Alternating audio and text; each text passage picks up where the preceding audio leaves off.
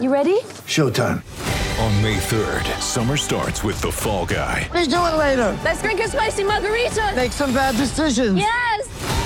Audiences are falling in love with the most entertaining film of the year. Fall Guy. Fall Guy? Fall Guy. That's what the poster said. See Ryan Gosling and Emily Blunt in the movie critics say exists to make you happy. Trying to make it out? Nope. Because I don't either. It's not what I'm into right now. What are you into? Talking. Yeah. The Fall Guy. Only in theaters May 3rd. Rated PG-13. It's Royce O'Neal. Here's your Jazz Game Rewind.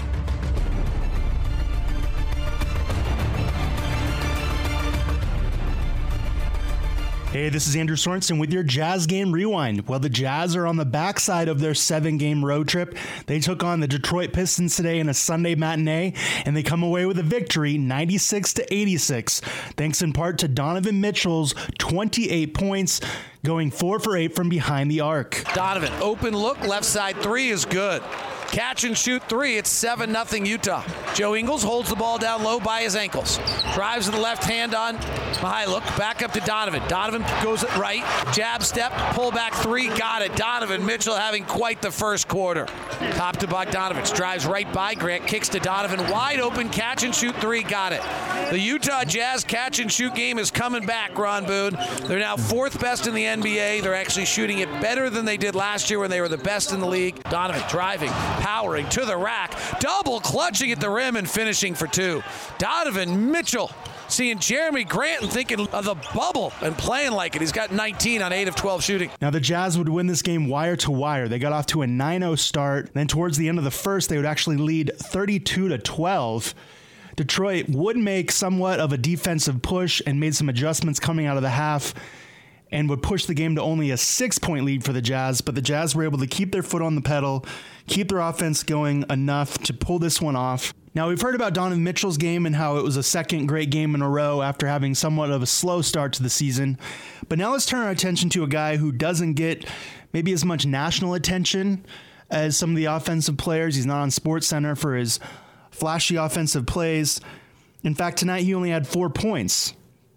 But what Rudy Gobert does on the defensive end does not get enough respect. And lately, if you've been tuned in, you might have heard some Hall of Fame big men kind of throw some negative attention his way. But Rudy Gobert had 20 rebounds and 4 blocks tonight. And if you've heard the adage, defense leads the offense, that is exactly what Rudy Gobert does. The Pistons made a huge defensive push and started making their shots. The Jazz started missing some shots, but because of Rudy Gobert and what he did in the second half defensively, the Jazz were able to regain some offensive rhythm and stave off the Pistons' push.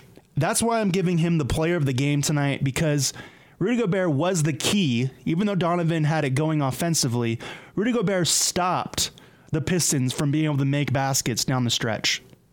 And that's what led to the win tonight. Blake Griffin walks into a three, rims it. Gobert has his 20th rebound of the night. You know, Drummond continues to lead the league in rebounding, 15 a game. Rudy was third at 13. Well, he was tied for second at 13.1 with Capella. But this 20-point rebound night is going to move Rudy up, that's for sure. Our statistician tonight, John Kiefer's pulled one out. Gobert has 3 points, 20 rebounds, 4 blocks. The last time a player had 3 or less points, 20 or more rebounds, and 4 blocks was Marcus Camby in 2012. It has only happened 8 times since 1983-84. Jeremy Grant's three's no good. Rudy wants another rebound, but he gets knocked to the ground trying to get it, so Royce garners his 8th board of the night. Royce O'Neal, another quiet 0 point, but 8 rebound, 4 assist game. Jazz leaders are Mitchell with 28, Conley with 22, and the Jazz win their second straight, their third in 5 tries on this road trip. And the Pistons go to 2-8. Cleveland and Washington are left on the trip, and if the Jazz can get one of the next 2, they'll come home from a massive 7-game road trip with a winning record. And as you just heard David mention, the Jazz are now headed to Cleveland for a Tuesday night game, and then the very next night they'll be in Washington, D.C. to close out this 7-game road trip.